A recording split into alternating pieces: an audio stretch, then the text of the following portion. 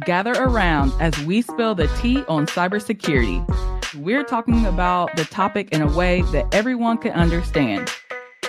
I'm your host, Jera Rowe, giving you just what you need. This is the Tea on Cybersecurity, a podcast from Trava.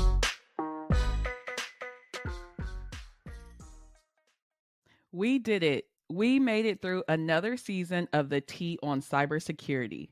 And with that, I'm here to bring you the ultimate receipt of everything I took away from each episode of season 2 of the Tea on Cybersecurity. For this ultimate receipt, I will be breaking down everything into the following chapters, which honestly flow together. First, you can't protect what you don't know. Strong cybersecurity first and compliance second. It's best to be proactive. Education plus strong policies are necessary, and some additional takeaways that I have. Now, with everything that we covered throughout the season, I'm honestly going to miss something, but be my guest and go back through and listen to everything. There was so much knowledge shared with me that is completely impossible to cover everything in a simple recap. All right, let's get into it. So first, you can't protect what you don't know. And that's honestly been something that comes up regularly throughout the podcast, season 1 and season 2. One of the things that can help with this are cyber risk assessments. These assessments give you insights on where you stand at that time. A cyber risk assessment will provide you with an understanding on where risks are currently in your business. And Jim did a great job at describing risk assessments to me in a way that I thought was extremely helpful. He related them to like a doctor's visit or a checkup. Let's listen to what he had to say. So a risk assessment has to be, with some set of criteria over here. In other words, there has to be standard questions to ask. Again, going back to the medical diagnosis, right? You go in to see your doctor, you get asked the same set of questions every time, right? Any stomach pain, blah, blah, blah, are you sleeping well at night, etc. Well, you could look at each of those categories of questions as a control family. And so it's the same thing in cyber. It's like the equivalent of each of those categories of questions that your doctor is going to ask you. We're going to ask you the same standard set of categories of questions. And that standard set of questions, that's the framework.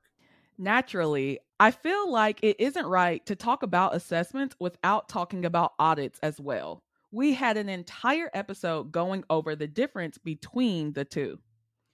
So what is the difference between audits and assessments? The biggest difference between the two is who conducts them.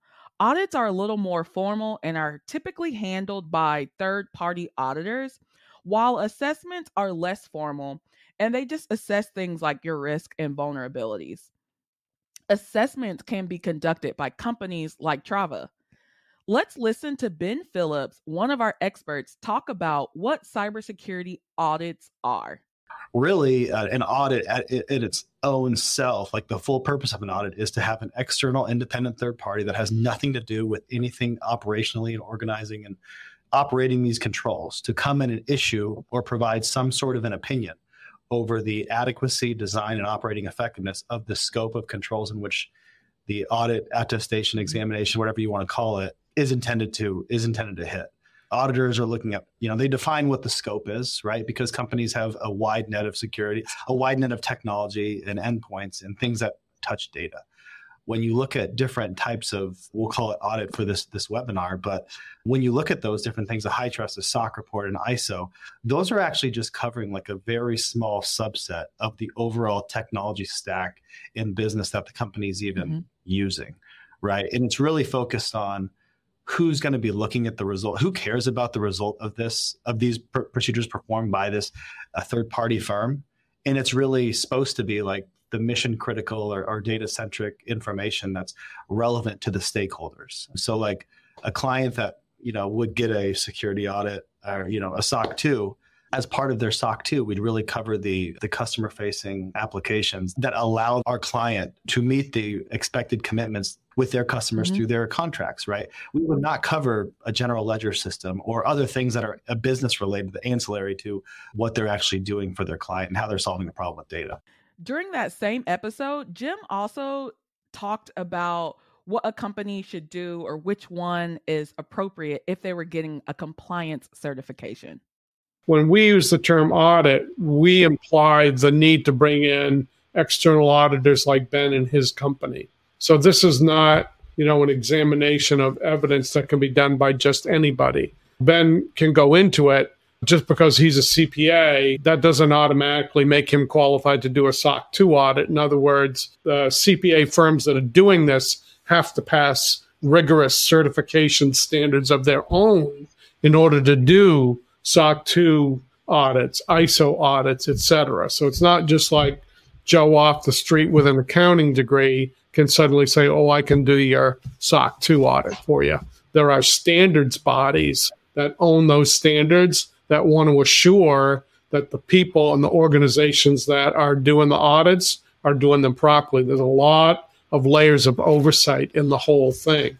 So with that said, the audit is done by what we call, from Trava's standpoint, third parties. Now, an assessment, the way we talk about it, is somewhat less formal. Trava will do assessments. Trava is intimately familiar with the requirements of the standard, the controls that need to be in place, but we're clear that what we're doing is not an audit. It's an assessment. We issue a report. We say, okay, this is good. This is not so good. You need some work here. Here's your prioritization. If you leave it as it is, here's the risks that you have. That's an assessment. Which leads us into our next chapter: strong cybersecurity first, compliance second. Throughout the podcast, I've learned that having a really thorough cybersecurity plan is essential. It's honestly what everything comes down to. There are some companies out there that try to win new customers without any proof of their customers' information being safe, or if their employees' information is even safe for that matter. Many of these prospective customers for that business ask for things like SOC 2 certifications, which is a compliance framework. And we had several episodes in season 2 about compliance frameworks. But before we dive into that completely, I talked to Chris Vinoy of The Juice, which we talked a lot about MarTech, but Chris also talked about simply doing the right thing and building a strong system that's secure from the start before even looking into a compliance framework. Let's listen to what he had to say. Step one, I kind of alluded to this earlier, is only store what you absolutely have to, especially when we're talking about personally identifiable information. Unless a product person has told you specifically what it is and why they need it, don't store it. Don't store stuff just in case. Don't store additional data. So that's step one. The stuff that's hardest to eventually leak out is the stuff you don't even have. Yeah, because it can't happen. So second of all, like I mentioned, the principle of least access, like keep the access to these systems to just the people who absolutely have to use it, and keep an audit trail of when they access it and what they do. That's fundamentally it. Now, like I mentioned, there are different levels of this sort of data. Like in this case, we're talking about low-level PII, like it's names, it's email addresses, that sort of stuff. If you start getting into healthcare or into e-commerce sort of stuff, and you start getting into credit cards and social security numbers and medical records and fun stuff like that, then you're talking about encryption so that even your own people can't read this stuff. Luckily, MarTech doesn't have a lot of that. We're usually the level below that PII that's like, we can store it in plain text. We can let engineers be able to poke around at it and do stuff.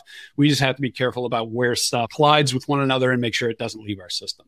Chris shared so much information with me about SaaS companies and engineers, but as I mentioned, that is related to compliance. So what is compliance? Marie did an excellent job at explaining this to me. Let's listen. So compliance is really making sure that you as a business are following a certain list of controls that an organization or governing body has set, usually best practices that you need to adhere to. So in the realm of technology, you see it a lot in regard to security and privacy of data. The way Marie breaks everything down is super helpful for me, and I hope that it's helpful for you all as well. She also talked about how compliance is really related to cybersecurity. Let's listen. When it comes to compliance and cybersecurity, people are really looking for those frameworks and having those certificates because they want to know that you're going to be handling their data with care. They want to make sure you're not going to use it for anything malicious, and it is something that's really important to them. And I might have mentioned it before, but your data is always important. It could link back to your identity somehow and just constantly link back to something else. And you don't know what they could possibly take from what if you were to be breached. As I mentioned, this season we talked a lot about different compliance frameworks. When talking about ISO 27001, another Trava team member and another expert from this season gave some tips on ways to keep stress levels down. One of those, just following the process. Let's hear what he had to say. One of the biggest thing about ISO is to ensure that you follow the processes that have been established by you. So for future compliance and for ongoing compliance, you really need to make sure that anything that you put in place, you follow it and you audit it and you regularly check and monitor to make sure that all of your KPI are being met, or your risk of regulatory review, your ISMS regulatory review. So it's coming out to stick to the things that have been established. If you said that you're going to do quarterly access review, just make sure you do it. It doesn't have to be formal. It doesn't have to be perfect. As long as you follow those processes and document everything, you should be good. Which also leads me into my next chapter. It's best to be proactive. And like An was saying, it's important to keep stress levels down. Another way that I got from this is just simply being proactive. We also had an entire episode where Jim and Ryan shared information about the benefits of being proactive versus reactive. Jim did a great job at explaining proactive and reactive cybersecurity. Let's listen to what he had to say to me. First thing you have to do is be aware of what we call your system boundaries are. Now, I say something like that, and people might say, oh, Jim's getting overly technical again. And I'll tell you what just occurred to me is, what if you were a rancher, right? And you had cattle that you were trying to protect.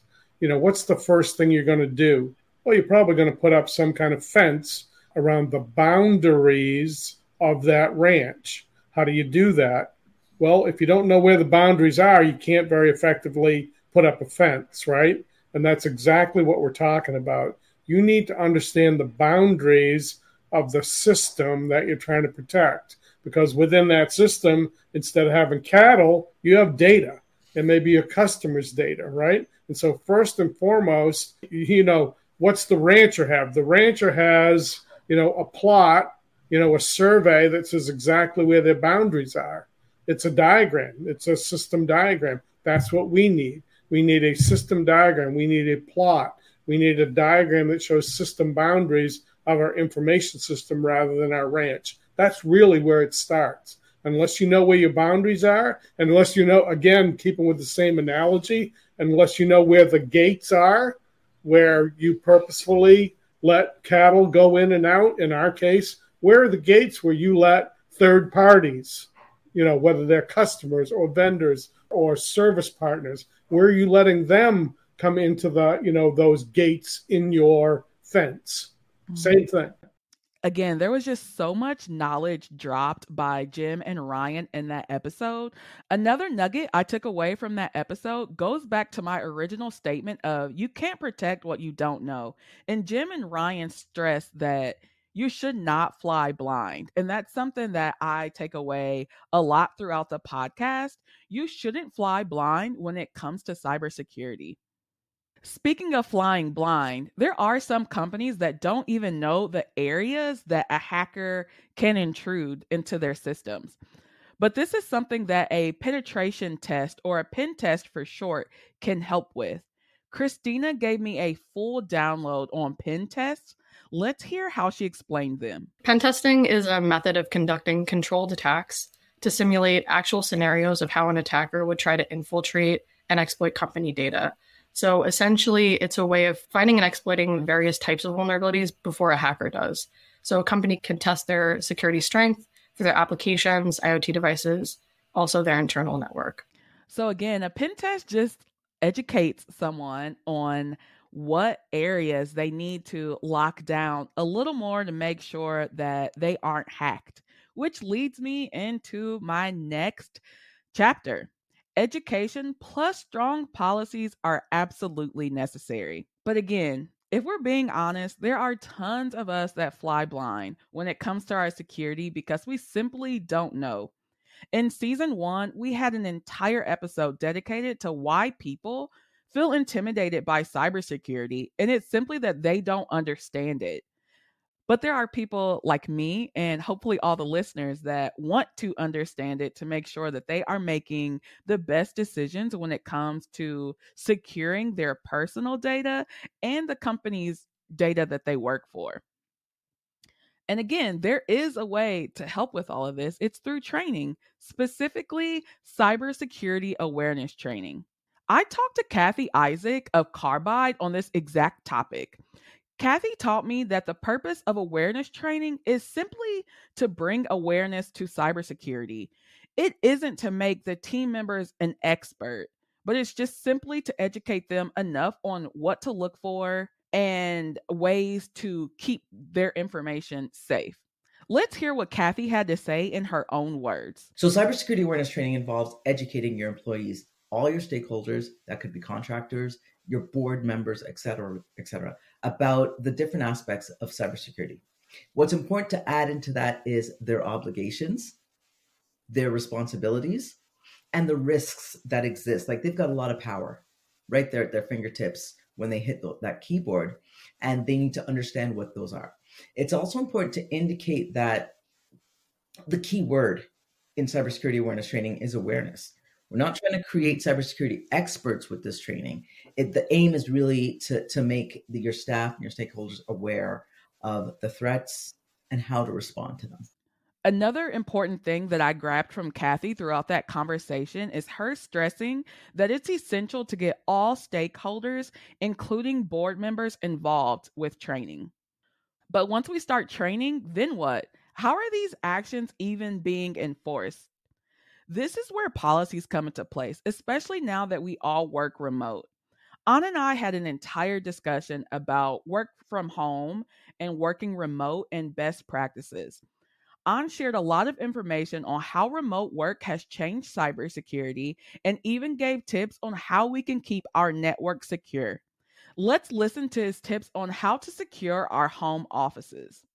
With remote work, the one thing that employees are now missing is that face-to-face sort of connection and conversation. So when you're at home, you just inherently more vulnerable to attacker posing as colleagues, IT support people, or supervisor, mainly because you may not know it, but you feel somewhat isolated at home, even though you may say you're comfortable. When you get somebody reaching out, you just inherently want to talk to them, and most of the time you may forget to verify the identity, right? So you're more vulnerable to phishing.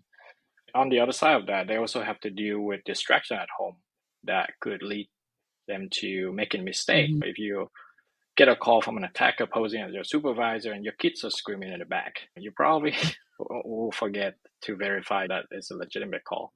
So those are the risks of the human risks that come with remote work. Some tip I have is to always be wary of unsolicited communication. Mm-hmm. Make a sticker note on your monitor. Double check everything. Treat all unsolicited communication as malicious unless you can prove otherwise. Right? Even if it comes from your manager, if it wasn't solicited, just make sure that you do your due diligence and double check that. Verify all urgent requests, particularly those that ask you to provide sensitive information or perform very risky tasks. These are like the oldest trick in the book, but they still work. And then really scrutinize email addresses and domains. Mm-hmm. When you get an email from a strange-looking domain, just make it a habit to always look at the sender, hover over the link, make sure the domain looks correct, that kind of stuff.